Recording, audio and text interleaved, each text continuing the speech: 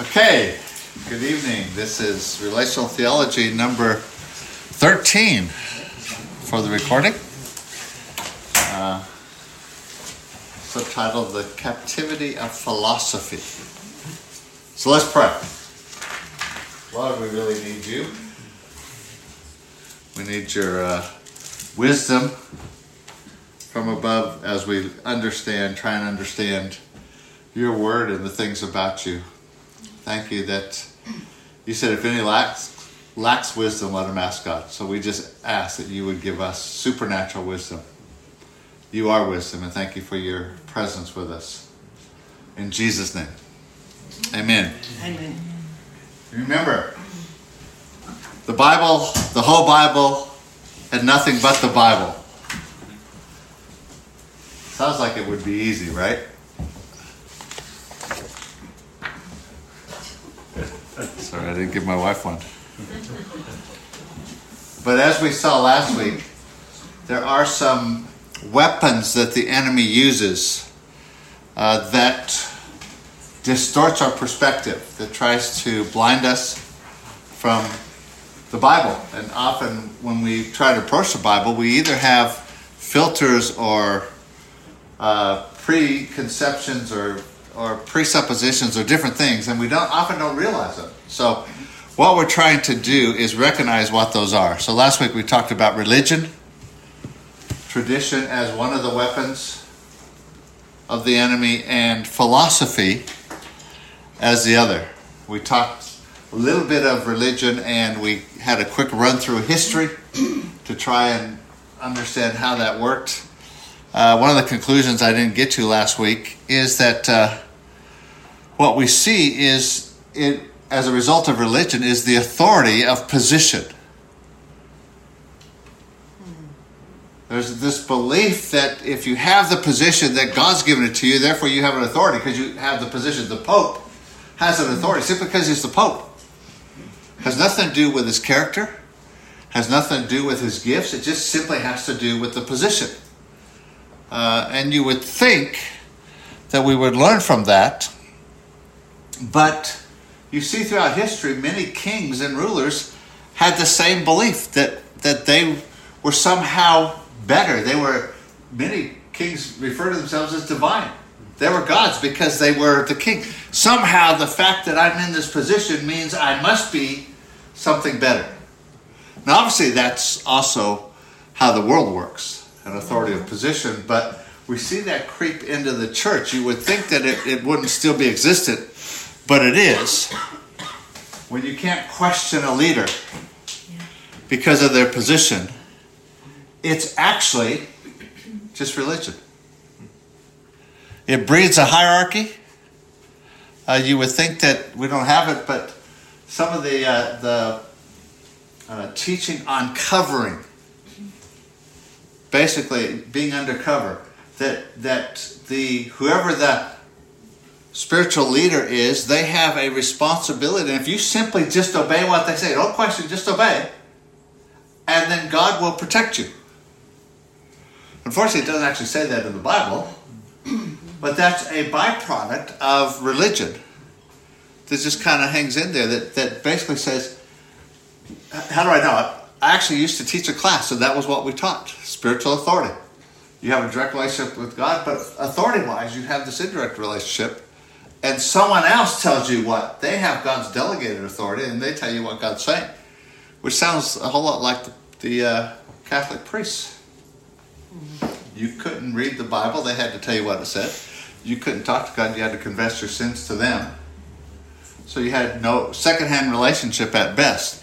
And that still is evident today. And so what we're trying to do, obviously, is bring to light some of the filters, the presuppositions that we have to be aware of if we're really going to actually read the Bible and see what the Bible says. And if we're going to guard the faith, we need to be aware of these weapons of the enemy. So that's what we started last week, even though I rushed through it. I hope you kind of got that, those two things. So we want to talk about philosophy. Colossians 2, verse 8, I read it to you last week, but let me do it again. Beware lest anyone cheat you through philosophy. That word cheat literally means to plunder or take you captive.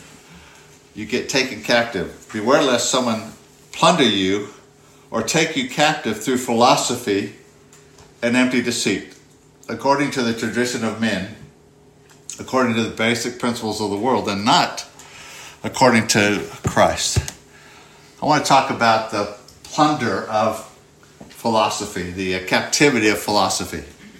And as we ran through history, we got to the church getting away from the authority of the word and becoming its own authority until we got to the early 1500s. And we had the Reformation, which was a breaking away from the authority of the church and a return to the authority of Scripture.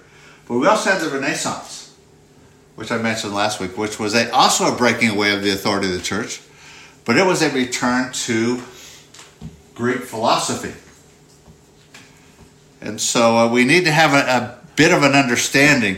Both were breaking away from the authority of the Catholic Church, but they went different directions. And so I want to give you a brief overview of Plato's philosophy. I'm not going to get too in-depth here. If you want to study it, you can do it yourself. But basically, Plato valued reason above all else.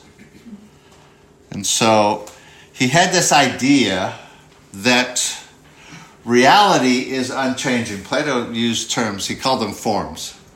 And so there was a unchanging form, which we might call spiritual. He didn't actually call it that. And then there was a natural form. And so his basic concept was that what is the real reality doesn't change. And therefore anything that does change is at best a shadow of what is the real. Are you still with me? And so the upper forms we would call spiritual, the lower forms we would call natural. He basically said the natural is not real because it changes. And only the upper is real. Okay, now Aristotle, who was one of his students, came along much later and he turned that whole thing around and he said, we can't know the upper. We can only know what is here. So the only reality is what's here. Okay, we're going to see later on that he kind of gets sidetracked until the Renaissance. But Plato's concept then, he said, a God, if one exists, must be eternally unchanging. Therefore, he would be these three things. Timeless, meaning that he was outside of time. Immutable, which was his word for unchanging. And impassible, which was his word for unfeeling. And so God would be these things because if he's reality, he can't change. And so you understand that was his basic premise. And we're going to deal with some of those. But what that created was what philosophers have called a blueprint worldview. Basically, that everything in time, everything in the natural, follows a blueprint of the real in heaven. Are you still with me? Basically, everything happens for a reason. It's a blueprint. Now that was Plato, but as we saw at the conclusion of our last term, that was not the Christian worldview at all. The Christian worldview was one of kingdoms in conflict, a warfare worldview. And so Jesus came, established his kingdom, his new rulership. Satan, who was the god of this world, is in conflict with that, is trying to stop it. The kingdom is forcefully advanced. There is this power conflict of these two kingdoms. And so that was the basic principle of the church for a lot of years. But that wasn't Plato's idea. It was the Christian idea until we get to a guy named Augustine. Augustine, about 400 AD. He lived just prior to that, but about 400 AD. Augustine got saved late in life. He was trained in philosophy and rhetoric, but he was influenced by Plato, and he's the guy who introduced the blueprint worldview to the church and virtually changed all kinds of things. So, like I said, prior to Augustine, the church had a warfare worldview, these deals and conflicts, and Augustine was the one who actually shifted that. If you read Augustine's writings, you see that he was very heavily influenced by Plato, and so he picked those things up. He actually was trained in those prior to getting saved. Now understand, the time he lives is just after Constantine had, made Christianity not outlawed, but it was right about the time when, who was the guy I said last week? Theodosius was the guy who made Christianity the official religion of the Roman Empire. That was about 580. It's about 590 that Augustine gets saved. And so he jumps into this thing, but he's got all this other background. And so as a result of that blueprint mentality, that blueprint worldview, he added a whole lot of theological beliefs, theologies, doctrines that the church was unknown prior to his time. Things like original sin, baptism of infants for salvation, the use of force in making converts. He actually felt that, if you don't turn to Jesus, you're going to die. So the soldiers actually, at his request, would place the sword at the throat of a potential convert and say, either confess Jesus or die. Let's try that on Sunday. And his belief, Let's try that. Let's try that on Sunday. But his belief was, if you reject Jesus, you're going to die anyway. Let's take him out of the world. All from this blueprint worldview. And then the other was the eternal now. He was the first theologian to pick up that God is outside of time. Okay? Now if you look at that blueprint worldview, basically everything follows a heavenly blueprint. It produces a blueprint worldview is basically that God's a great architect of all human affairs, meticulously micromanaging all things. Therefore, all things, even the most evil things, happen for some mysteriously greater good. There's a guy named Greg Boyd. We'll deal with that later. But that blueprint worldview raised a huge question, and that was the question of evil. Because if everything that happens is a copy of a heavenly blueprint, then what we consider evil must actually come from heaven.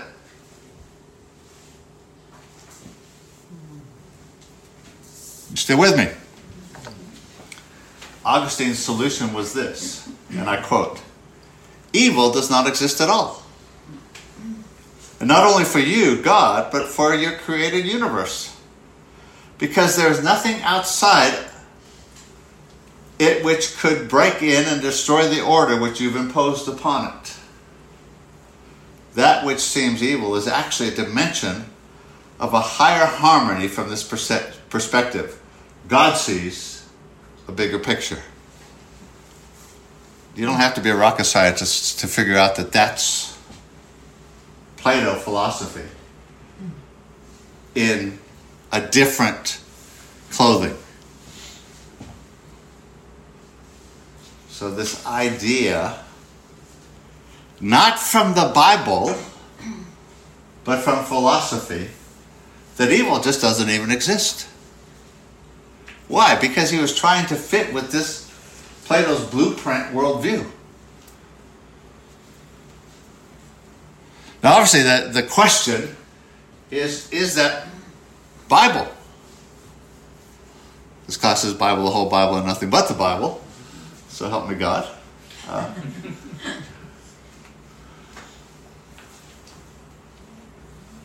Have to think about that one.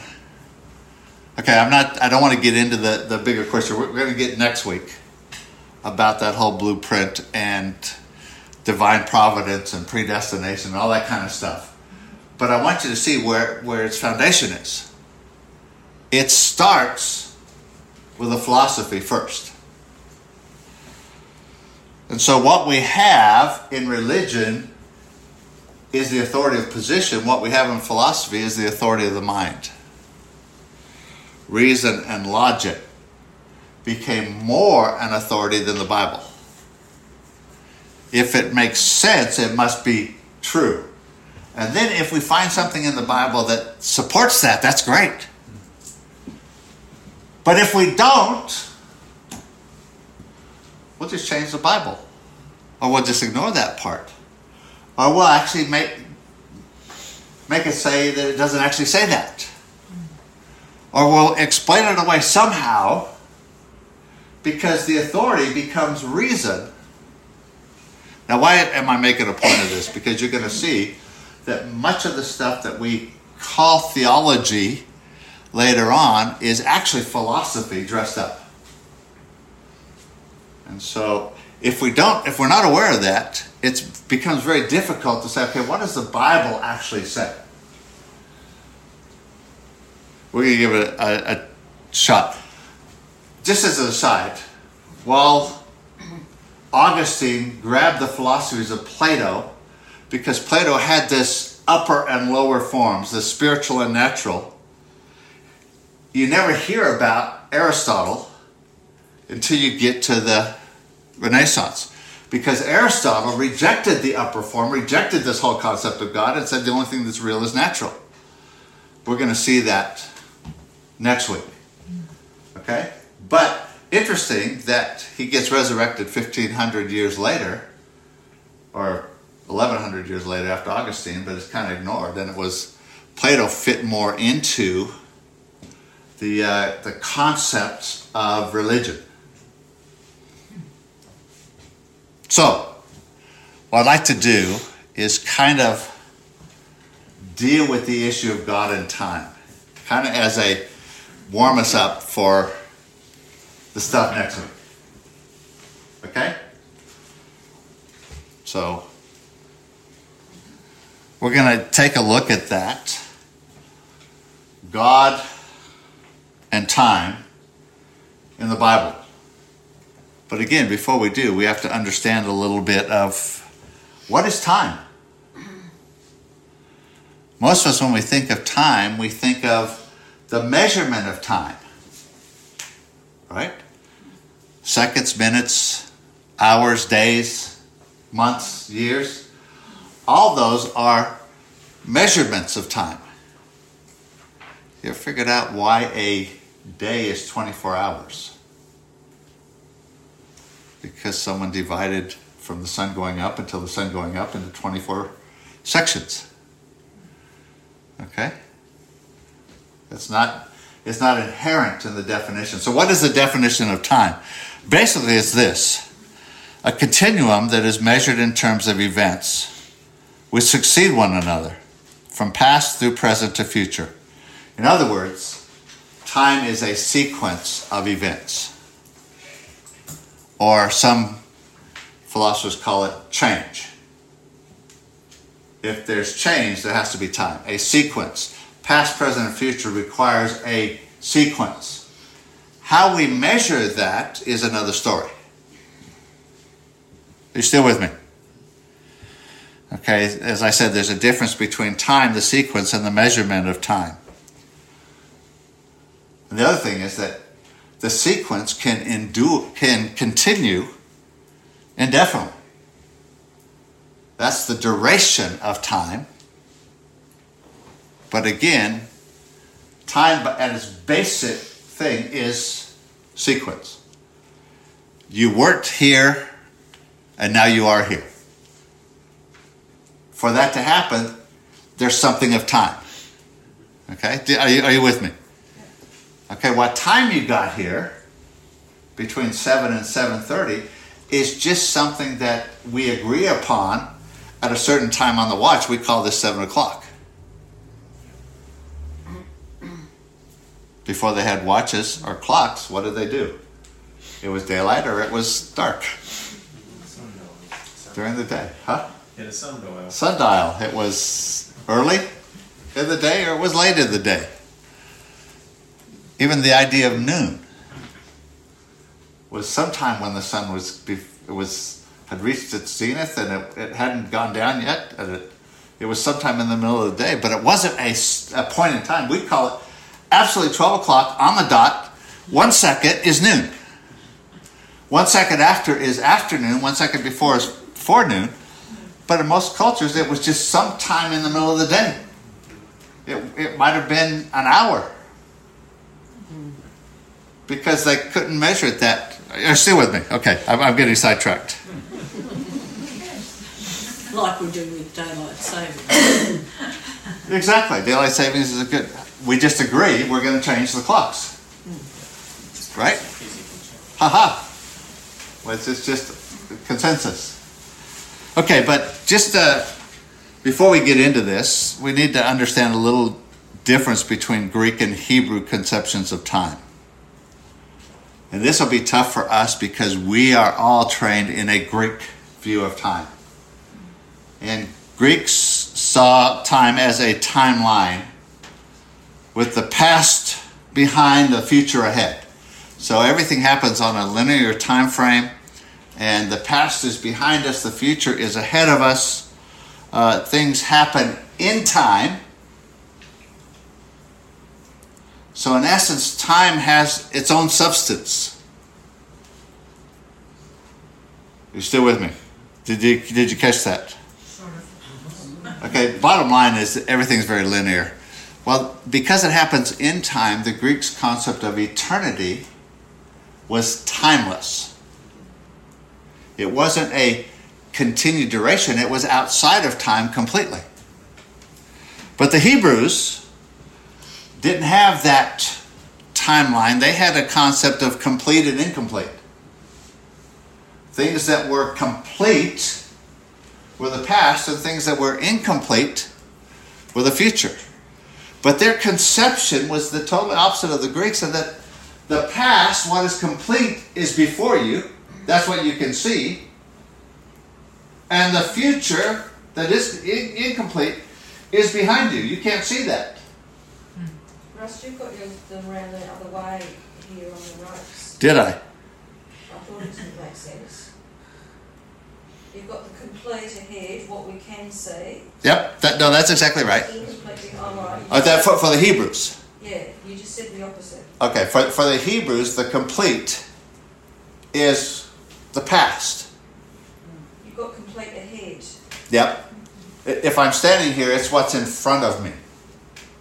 So that the Hebrews would orient themselves in their thinking as facing the past, which is complete, and walking backwards into a future that is unknown.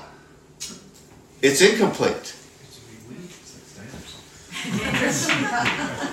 But think about it the other way. The Greeks, see, the past is behind, and I'm walking forward, but I can't see what's there. And so the Hebrews just had this concept, what I can see is complete. It's here. Okay. What I can't see is behind me. It's unknown. Once something becomes complete, it's now in front of me. Yesterday is complete. I can see it. I know what I did. I can speculate what I might do tomorrow, but it's not complete. So it's unknown. Go ahead. I've also heard, and I don't know much about it, that the Hebrews looked in time as more of some sort of a circular continuum thing. Yeah, that is true as well. Everything, because it wasn't incomplete. It wasn't a timeline. It was much more circular. Years were circular. And so circle has this sense of not things, starting and going forward, ending. So summer, spring, spring, summer, fall, winter. They would see it in a circle, spring, summer, fall, winter. Because when you finish winter, you come back to summer. Or spring. Sorry, back to spring. I'm really good at this. When you finish winter, you come back to spring. But on a timeline, you come to a new spring, which makes sense. But they just saw it differently. Do you get that a little bit? Why is that important? Because I want to take a look at a number of biblical scriptures, and I want you to help me out here. How many of you have a Bible with you? Okay. We're going to read what the Bible says about something to do with time. So, starting on this side, who's got a Bible? Johan. Just a second. I'm going to give you all the verses, and then I'm going to ask you to read them all. So, Johan, Psalm 90, verse 4. Elaine, 2 Peter 3:8. Anyone over here? Mary, you got Deuteronomy 33:27. Michael, is that a Bible in front of you? You've got Isaiah 57:15. And then on this side, who do we got? Julie? Yep. You've got Psalm 90, verse 2. Anyone else have a Bible? Rob? Psalm 103:19. Steve, 1 Chronicles 16:36. And Kathy, Isaiah 63:16.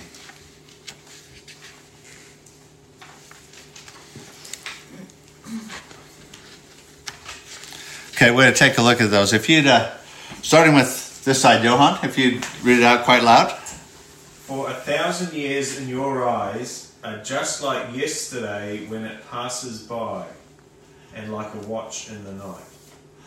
Wonderful. And 2 Peter. But do not forget this one thing, dear friends. With the Lord, a day is like 1,000 years, and 1,000 years are like a day.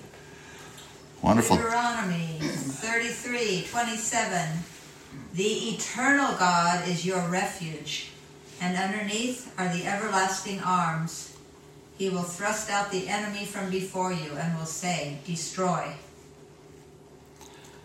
Isaiah 57:15. For thus says the high and lofty one who inhabits eternity, thus named the holy. Thus is named holy. Who inhabits eternity. Psalm 92. Psalm 92, verse 2. Before the mountains were born, before you gave birth to the earth and the world, from beginning to end, you are God. From beginning to end. 19, sorry. The Lord has established his throne in heaven, and his kingdom rules over all.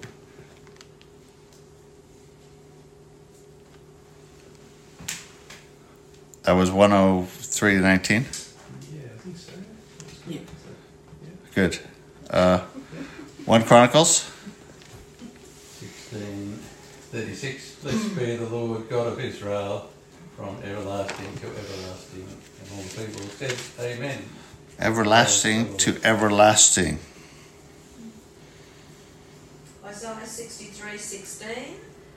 For you are our Father, though Abraham does not know us, and Israel does not acknowledge us, you, O Lord, are our Father, our Redeemer from of old is your name. I think it was Psalm 103:17.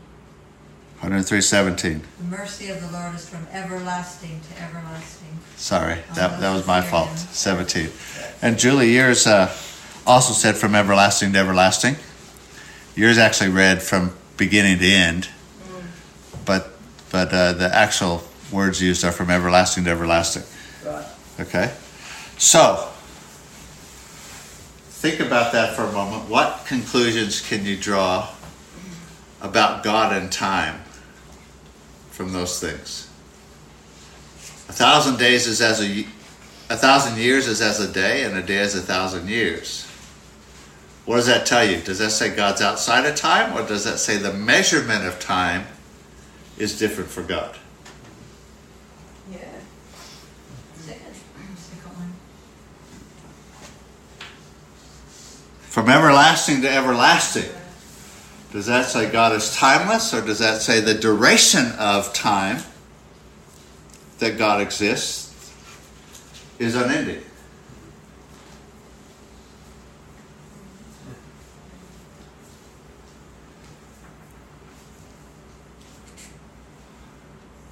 The eternal God. Does that mean that God is outside of time? Or does that mean his duration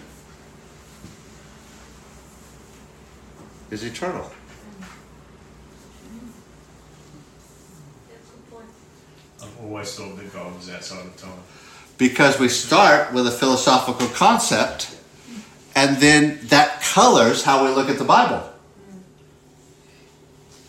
But if you don't start with that concept and you look at the Bible, you can say, okay, maybe the Bible doesn't say God's outside of time. Maybe it does say that God exists for eternity. Everlasting to everlasting. Maybe it does say the measurement of time, because when you start talking days and years, you're talking measurement. You're not talking outside of time. Yet those are the scriptures.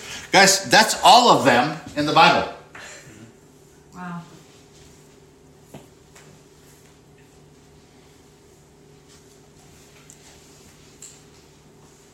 Right there. That's all of them. There are a couple more that use the same language, eternal. But that's virtually it. And so, how do we get the idea of the eternal now concept? C.S. Lewis. Because it started with a philosophical idea. C.S. Lewis had that idea. C.S. Lewis, Mere Christianity. More recently, Philip Yancey in a book that he wrote. But it goes back to Augustine and the eternal now, that God is outside of time, and therefore everything happens for God in the present.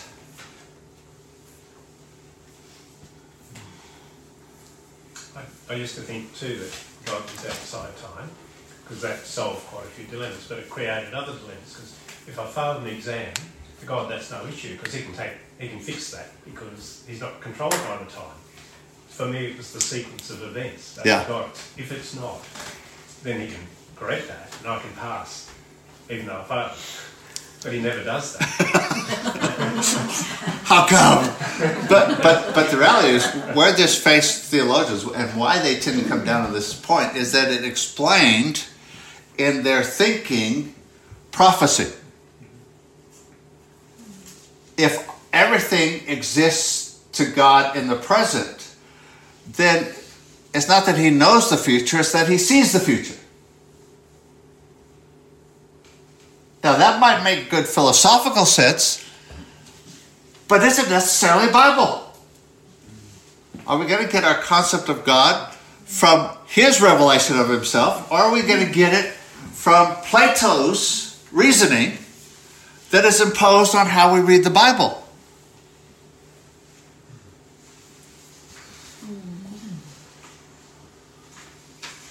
Now, we're going to jump to some more scriptures that have to do with sequence. Okay, because sequence is the essence of time, right? Anything that happens in sequence is what time is about. Past, present, future is time. Okay? It's not outside of time. It's time. So, again, we're going to start with Genesis 6 and 7. Anyone over here on this side? Richard. Yep, got it. 1 Samuel 15. 11 and 35. And we're going to throw in 29. But we're going to get to that later on. I just want to throw it in there. 2 Samuel 24. Let's go on this side. 2 Samuel 24:16. Mary's got it. Mary's got it. And then Jonah 3:10 and 4:2, Johann. Okay? Now what we're looking at here is the concept of sequence. Okay? I don't want to get sidetracked on other theological discussions because these open up a whole lot of other questions, but I just want to kind of stick to this one thing because we're trying to deal with this one issue of time. So, Richard. Okay, and the Lord regretted that he had made man on the earth, and it grieved him to his heart. So the Lord said, I will blot out man who I have created from the face of the land, man and animals, creeping things and birds of the heavens, for I am sorry that I have made them. God was grieved and sorry, yet when he made man and the animals, he said it was all good. Is that a change? Change signifies some sort of sequence. 1 Samuel 15. Who's got that one? I greatly regret that I have set Saul up as king, for he has turned back from following me, and has not performed my commandments. And it grieved Samuel, and he cried out to the Lord all night. In 35. And Samuel went no more to see Saul until the day of his death. Nevertheless, Samuel mourned for Saul, and the Lord regretted that he'd made Saul king over Israel. And 29. And also the strength of Israel will not lie nor relent, for he is not a man that he should relent. I threw that in there because it is actually the same word. It says he regretted, and then he says he's not a man that he would regret. Because it's the exact same word in Hebrew. Which is going to bring us to another question later on. That's why I threw it in there. 24, 2 Samuel 24. 16. And when the angel stretched out his hand over Jerusalem to destroy it, the Lord relented from the destruction and said to the angel who was destroying the people, It is enough. Now restrain your hand. And the angel of the Lord was by the threshing floor of Araunah the Jebusite. Let me throw you for a loop here. That word in Hebrew, relented, regretted, it's all the same word. Changed the mind and repented. It's all the same word. So when it says God relented, you could translate God changed his mind. That happens a few times. Well, actually this word occurs 26 times in the Bible regarding God. Okay, back to the Jonah. Jonah 3:10. When God saw what they did and how they turned from the evil way, then God relented of the disaster that he said he would do to them, and he did not do it. And 4:2, he prayed to Yahweh and said, Please Yahweh, was not this what I said when I was still in my own country? That is why I hurried to flee to Tarshish, for I knew that you are a gracious God and merciful, slow to anger and abundant in loving kindness, and you relent of doing harm. Okay, don't get sidetracked here. We're simply talking about sequence. We're talking about God in time. All those verses indicate something happened and then something different happened. Yeah. And there's hundreds that God said it was good and then he was sorry. That God grew angry. All those verses talk about sequence. All of them say that God has some sort of sequence. Okay? Now, the measurement of that for an eternal being would be totally different. But it's important that you catch that. Anyone have any questions there? Is it pretty clear? I mean, it's pretty clear to me.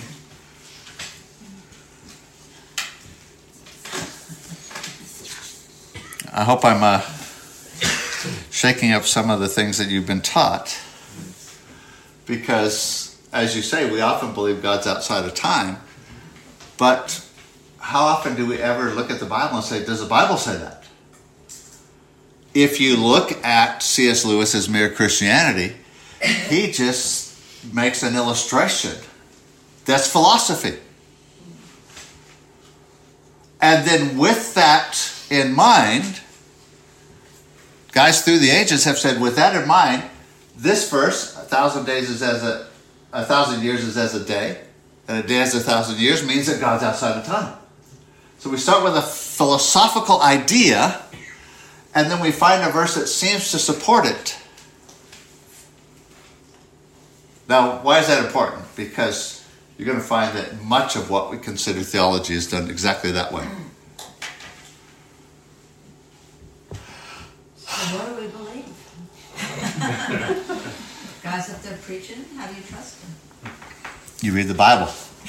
Ah, what's the point? The Bible first. That's the whole part of this class. Okay, some consequences of the eternal now. Some consequences of the eternal now is, one is that everything is a stagnant present to God. Wait, say that again. Everything is a stagnant present to God. Eternal now means, for God, everything happens right now. There's no past, there's no future, it's all present.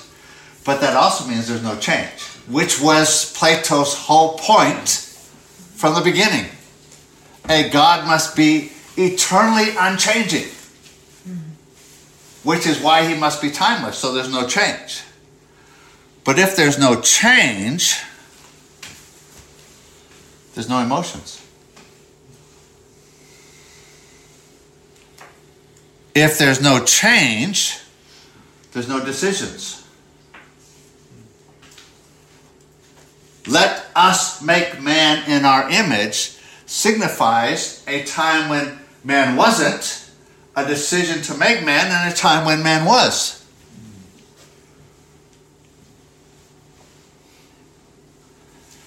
Problem is that an eternal now, a stagnant, unchanging God, there's no real personality. There's no mind, will, and emotions. We can't interact with a non-personal being. It makes God a force rather than a person. The force be with you, Luke.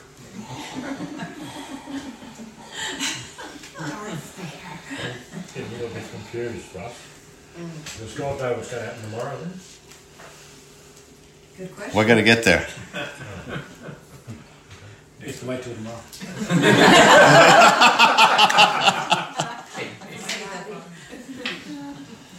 got a question.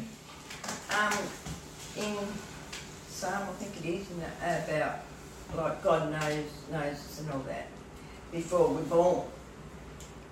So, and He knows everything that's going to happen to us all through our life. We're going to deal with that in 3 weeks' time. Oh, that's But those are good questions, but we can't let the consequence change. Okay, let's not change the Bible. Let's not create a philosophical idea because it fits better in the consequences later on. We're going to have to take a look at, okay, what does the Bible actually say? And again, what does that mean? And so, good question. Both good questions, but we're going to get to those. Okay? I don't want to jump ahead because I don't want to answer the question. My goal is to teach you how to read the Bible so that you can answer those questions. We're going to get there. Thing is, if God doesn't really have personality, if God's just a force, we can't really know Him, but we can know about Him. Major theological shift that took place as a result of this is that Christianity became academic knowledge, not relationship.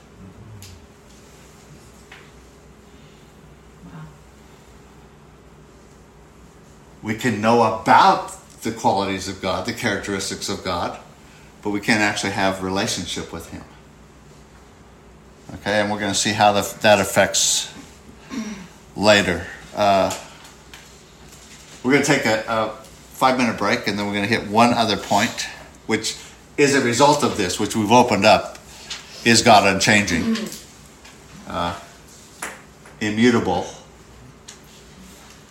Okay, we had one scripture that said something about that and others that didn't. So we're going to come back in just 5 minutes. So take a break. Okay. Break's over. We're back. I want to just take a look at a number of scriptures again and then applying what we learned. Just take a look at what they're telling us. So again, I'm going to just ask for volunteers to read. Numbers 23:19. We're going to start on this side. Kathy? 1 Samuel 15:29. Steve? 1 Samuel 15:29. Rob? Ezekiel 24:14. Julie? Malachi 3:6. And Michael? James 1:17. Okay, I'm going to hand the rest of these out so I can continue with this. Elena, if you do Exodus 32:14.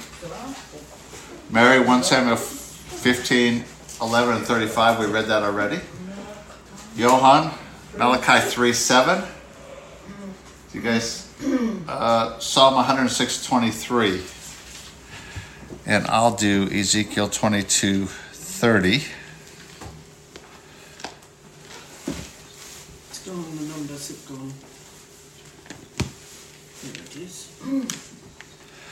Okay, we're going to start over here with Richard or Kathy.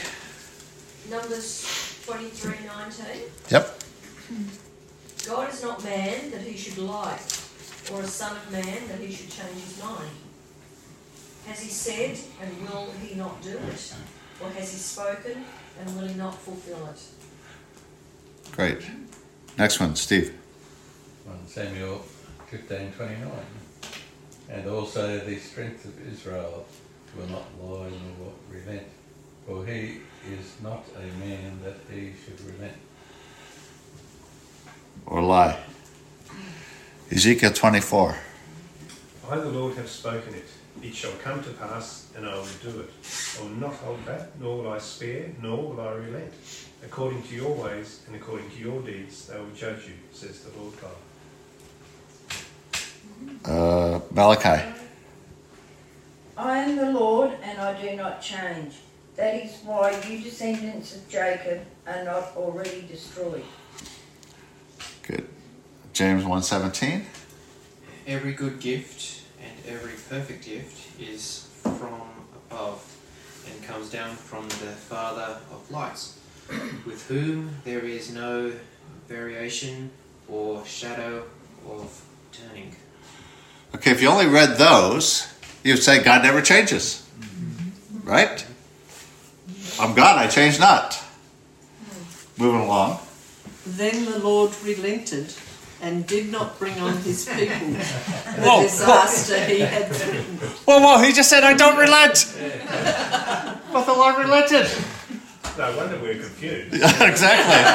Come on, God. 1 Samuel. I'll start with verse 10. Now the word of the Lord came to Samuel, saying, I greatly regret that I have set up Saul as king, for he has turned back from following me and has not performed my commandments. And it grieved Samuel, and he cried out to the Lord all night. And then verse 29. 35. Oh, 35. Just do 35, yeah. Okay, 35. Where is it? I'll find it. And Samuel went no more to see Saul until the day of his death. Nevertheless, Samuel mourned for Saul, and the Lord regretted that he had made Saul king over Israel. Malachi 3:7. From the days of your fathers you have turned aside from my ordinances and have not kept them. Return to me, and I will return to you, says Yahweh of armies. But you say, how can we return? Return to me, and I'll return to you. But I don't relent. I don't change. Psalm 106:23. Therefore he said that he would destroy them, had not Moses, his chosen one, stood before him in the breach, to turn away his wrath, lest he destroy them.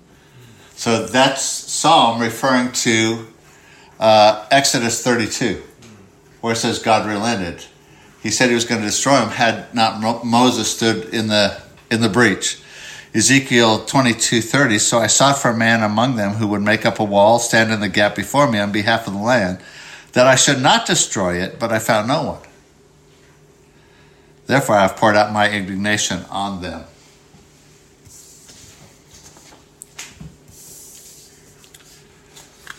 Relent, regret, as I said earlier, repent, change his mind is all the same word. So the question, is God Schizophrenic. is God schizophrenic? That's the question.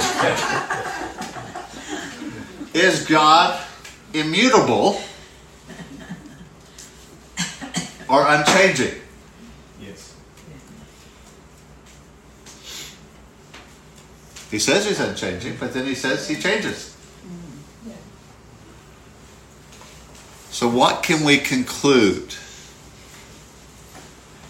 That God is unchanging in character, in essence,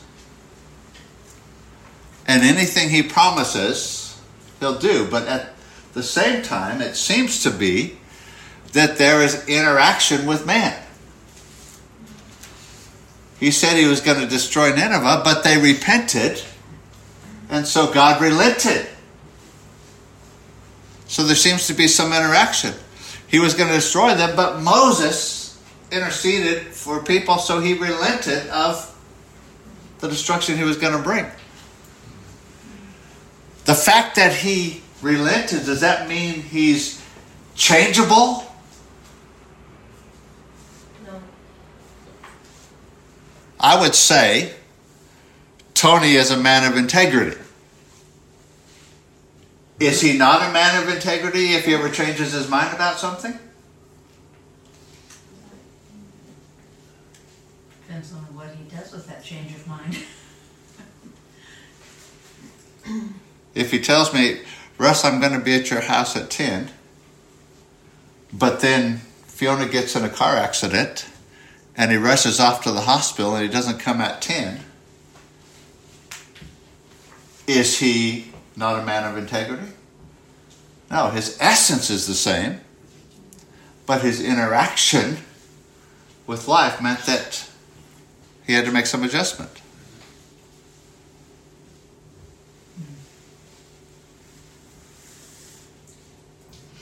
Good illustration.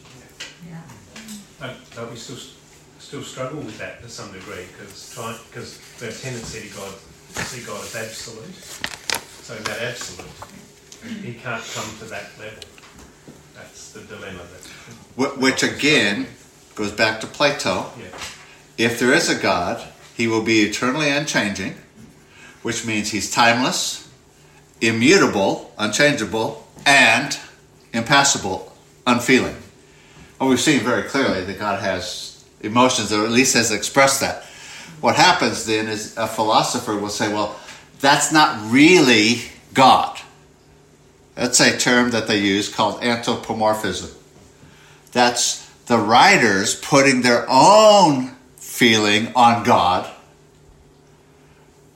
But the danger is what they just did is changed who the author of the Bible is. Is the Bible God's revelation of himself? Or is the Bible a collection of man's ideas about what God should be like? If it's God's revelation of himself, and he expresses himself as having emotion, then we have to believe that God has emotion. Unless it doesn't fit our philosophy, then we start trying to adjust the Bible. And so then we're starting not with the authority of Scripture, but we're starting with the authority of the mind. And so what does the Bible say about God? In character, unchangeable, but for some reason he interacts with people. Because that's why he sent Jesus, because of his love for his creation, the people. Yeah. Us. Absolutely. Interaction. So again, we have to be careful, because what you said is true. We think if God's absolute, if he were to relent or regret or change his mind or not do something, even though the Bible 26 times says that about God. We just discount all that and say, no, but God, if he exists, must be immutable. Because Plato said it. And who's going to argue with him? But he stuck by his guns with sending Jesus so that we could be redeemed. So there was a sacrifice. Yeah. Because we're sinners, to draw us to him. So he fulfilled all that about himself. Yeah. So, if you can come to any conclusion, I would say, biblically, we see that God is in time and that he has sequence. He does things past, present, and future. The Bible talks about him. Revelation talks about who was and is is to come or always will be. So there is something of sequence. Again, the Bible's revelation. Not philosophy, but the Bible. And that while God doesn't change, he changes his mind.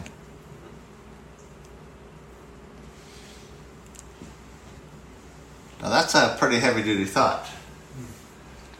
Now we're going to pick this up next week because we're going to jump forward to our good friend John Calvin and take a look at some of the philosophies that impacted him.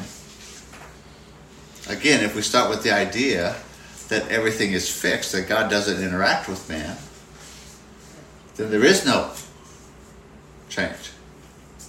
There's no interaction. But there's also, if God's not in time, if he doesn't have the ability of personality, then we can't actually have a relationship with him. We can't know him. John 17:3, Jesus says this is eternal life, that they know you, the only true God, and the Son whom you sent. That's the whole goal of covenant, is relationship. Interestingly enough, if you read the Jehovah's Witness version of the Bible, they call it a translation, but it wasn't. It was actually just guys who fit Jehovah's Witness theology into the Bible. They've changed that and it says, this is eternal life, that they take in a knowledge of you.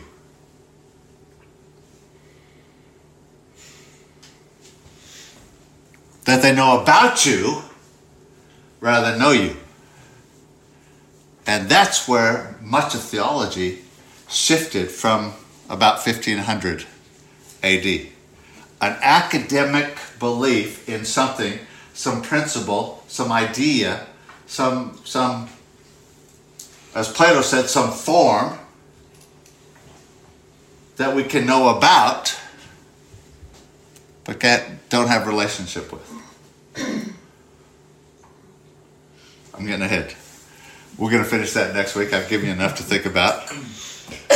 If you have ongoing questions, I'm happy to deal with those. Or I've actually putting together a reading list. If you want to read more on any of these things, you can find a lot of good things. So we're slowly building up to dealing with some of these issues, because the question is, what does God know? Does he know it because it's determined, or does he know it because he knows it?